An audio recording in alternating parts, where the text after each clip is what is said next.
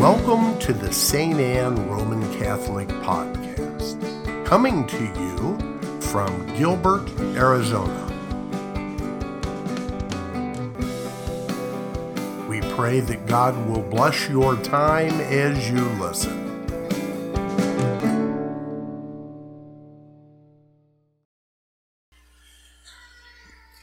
Well, before I get to my message, I should probably explain that great big thurible that you saw.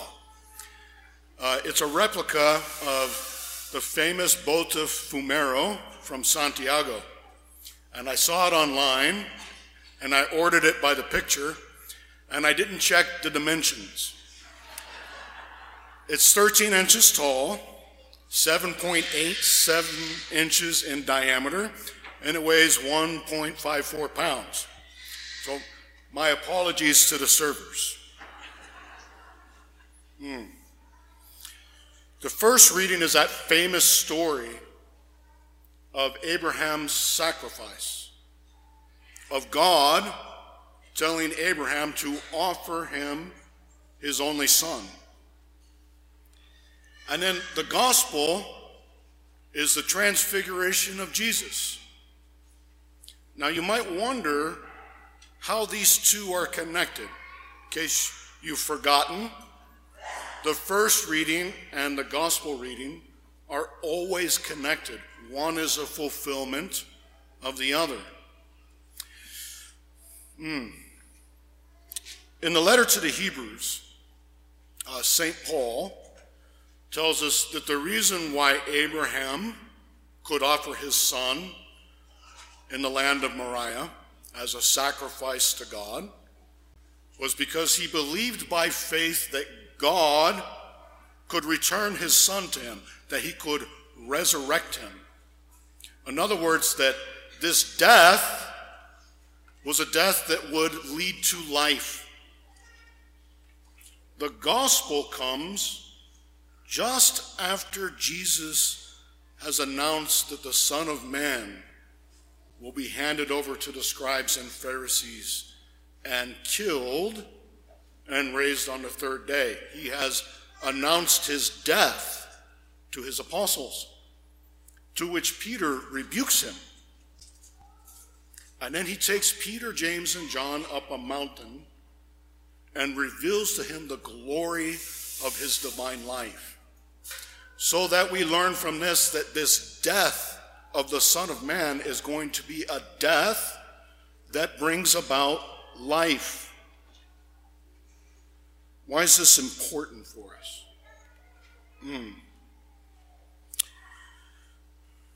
Particularly as Catholics, I've noted a deficiency in the way that we approach Catholicism as a whole, the sacraments in more particular, and especially the Holy Mass.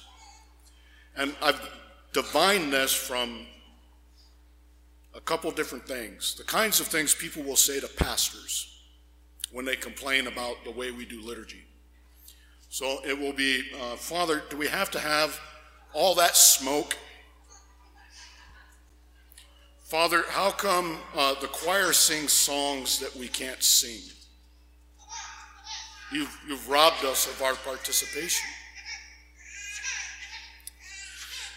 Okay. What these things tell me when I get questions and they're like, is that the faithful have no idea what it is that they're doing here. Now, that might not be true since you've selected to come to the 11 o'clock, but in general, it is true. First, I want to dispose of this idea that because the choir sings something that you can't sing, that you've been robbed of your participation. In the general instruction of the Roman Missal, which is the instructions for how we say Mass, it is specifically pointed out that the entrance hymn, the hymn at the offertory, and the hymn for communion may be sung by the choir alone. So not only is it permitted, it's explicitly said that way. They can also sing the Gloria all by themselves, and you haven't been robbed of anything of your due participation. Now, I wouldn't always and everywhere exclude congregational singing at those points, but it is nevertheless true that those songs do not belong to you in a particular way. What does belong to you in a particular way is the way that we do Mass here at the 11. In the name of the Father and of the Son and of the Holy Spirit should be sung. Your response should be sung. The greeting of the priest should be sung. Your response should be sung. The creed should be sung. And in those, they belong to you in a particular way, such that the church does not permit the choir simply to sing those parts as a replacement for your participation. In the reform of the liturgy, the principle to be considered above all else was the full, conscious, and active participation of the faithful. Well, somewhere along the way, what that came to mean was making people do a whole bunch of exterior things, as if everyone needs to be a lector, or everyone needs to be an extraordinary minister of Holy Communion, or you've got to be doing something in some way. And those things aren't entirely excluded, but they rather miss the point of the whole of the liturgical movement. Full, conscious, and active participation in what? The Holy Mass is a sacrifice. You do not come here to sing songs to God, although that's a part of it. You certainly don't come here to listen to Father Keith, although you're kind of captured right now. Right? You come to offer, first and foremost, the divine victim at the hands of a priest. We say this in every Mass. Pray, brothers and sisters, that my sacrifice and yours may be acceptable to God, the Almighty Father. And you answer, may the Lord accept this sacrifice at your hands. That's the first and principal means of participation. Secondly, that you are to offer the whole of your lives together with the divine victim. That you are to join to his sacrifice, the sacrifices of your lives. That is the full, conscious, and active participation that the Council dearly longed for, and I think is so often missing. Because we turn the Mass into a whole bunch of things. Religious entertainment, making sure that you leave here with the warm fuzzies and feeling good, and a focus on the communitarian nature, so that at best, even in otherwise faithful parishes,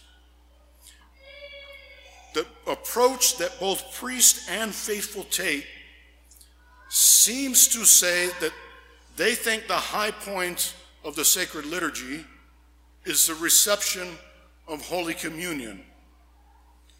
And it is not. And one of the ways I see this is that when people, for obstacles or they're in mortal sin or other reasons, think that they can't receive communion, they don't want to come to Mass because they've forgotten what the Mass is.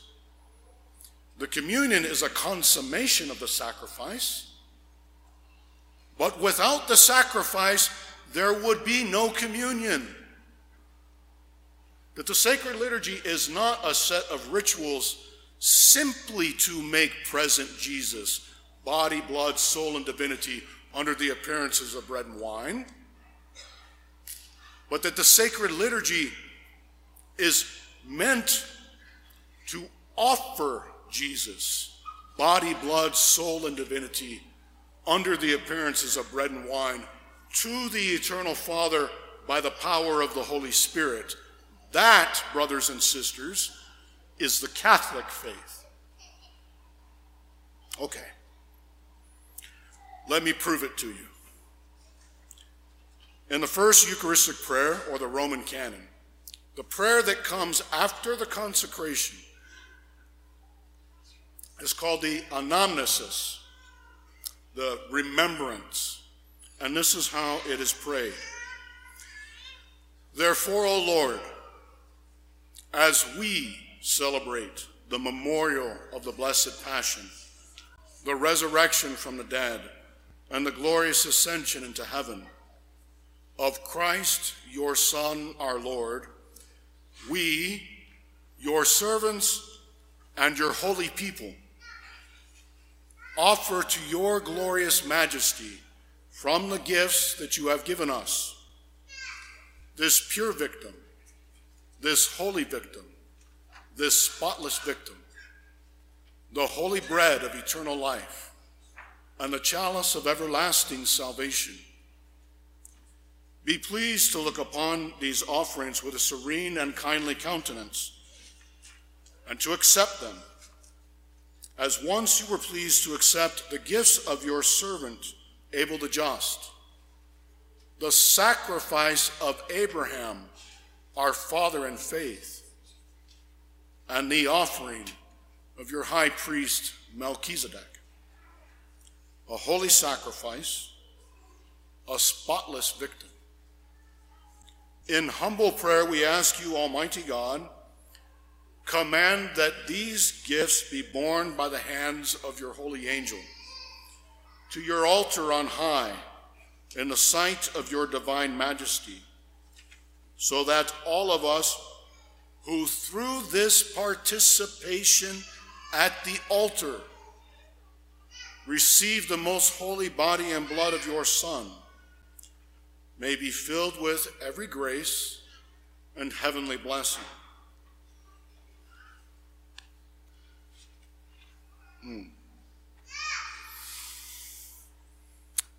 There's a text that I come back to again and again. It's St. Paul's letter to the Romans. And he says, "Are you unaware, brothers and sisters, that we who have been baptized into Christ Jesus have been baptized into his death? If we have been buried with him through baptism into a death like his, then we have the hope to share with him the glory of the resurrection, a death that brings life." This is the deep meaning of sacrifice. Sacrificium. To make something sacred, to set it apart, to put it into the realm of the sacred. That's the literal meaning of sacerdos, priest. The one who places the gift into the realm of the sacred. Brothers and sisters, by your baptism, you take part in the death of Christ. Therefore, because of that death of Christ made yours, you have died to the old man. You have been crucified with Jesus in order that you might live for God. Your confirmation seals that death and makes you his witnesses in the world, literally martyrs, those who have died for Christ. And the culmination of baptism and confirmation is the celebration of the holy sacrifice of the Mass and the consummation of it in the reception of Jesus, body, blood, soul, and divinity. Your baptisms made you priests. And we've rather forgotten this. Now, it is the common priesthood of all the baptized. It is not the ministerial priesthood. What's the difference? It is a difference in kind and not merely a difference in degree. As an ordained priest, I'm given the power potestas consecrandi et offerendi, the power to consecrate and to offer in the person of Christ. That power is not part of the priesthood of the baptized. But nevertheless, because you are a priest, you are meant to offer sacrifice to God.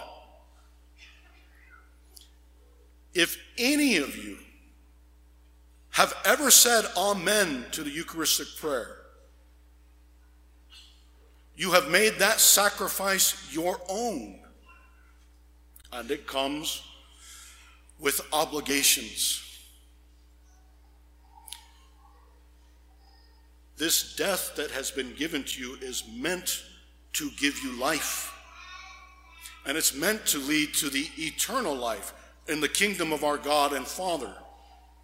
And if we miss this piece, all the rest of it really doesn't make much sense. You're to offer, together with the priest in the midst of the liturgy,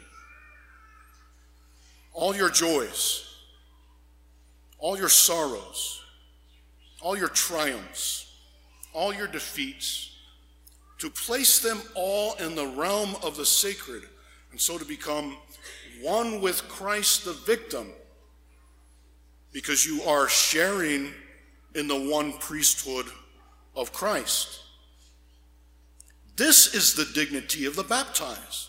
This is why the prophet says that the Lord will collect for himself a people, a holy people, so that from the rising of the sun to its setting, a pure sacrifice may be offered to God.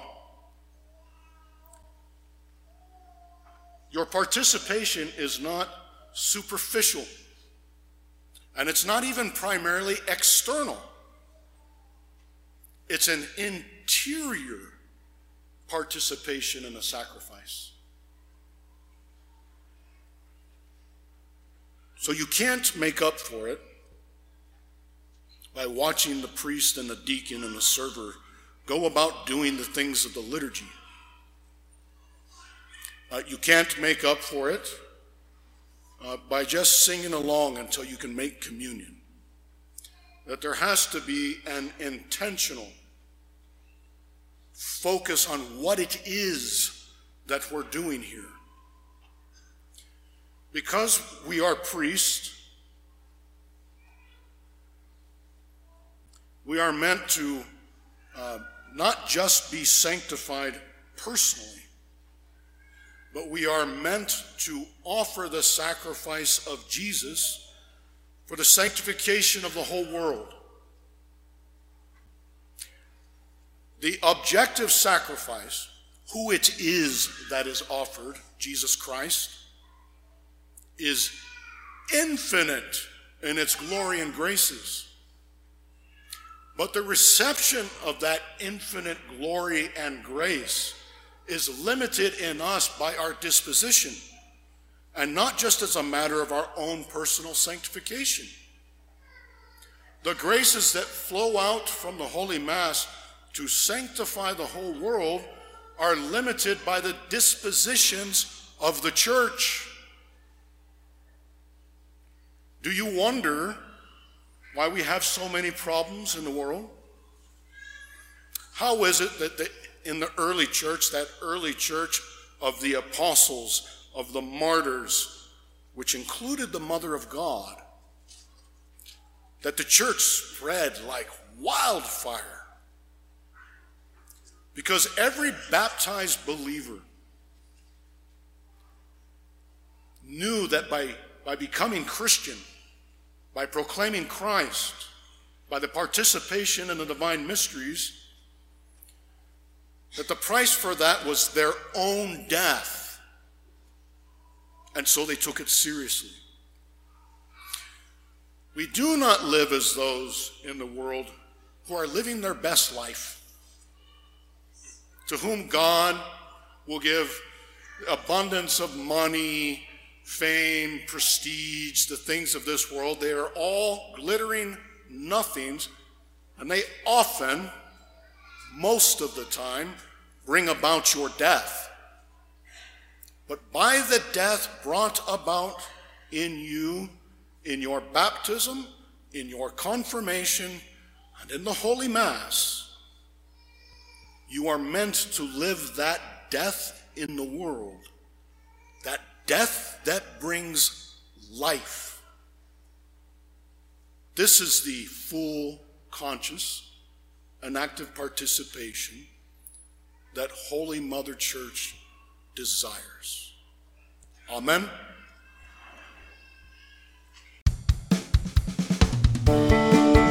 Thank you for listening to the St. Anne Roman Catholic Podcast. For additional podcasts and media, visit us on the web at www.stanaz.org. Again, that's www.stanneaz.org. St. Anne, pray for us.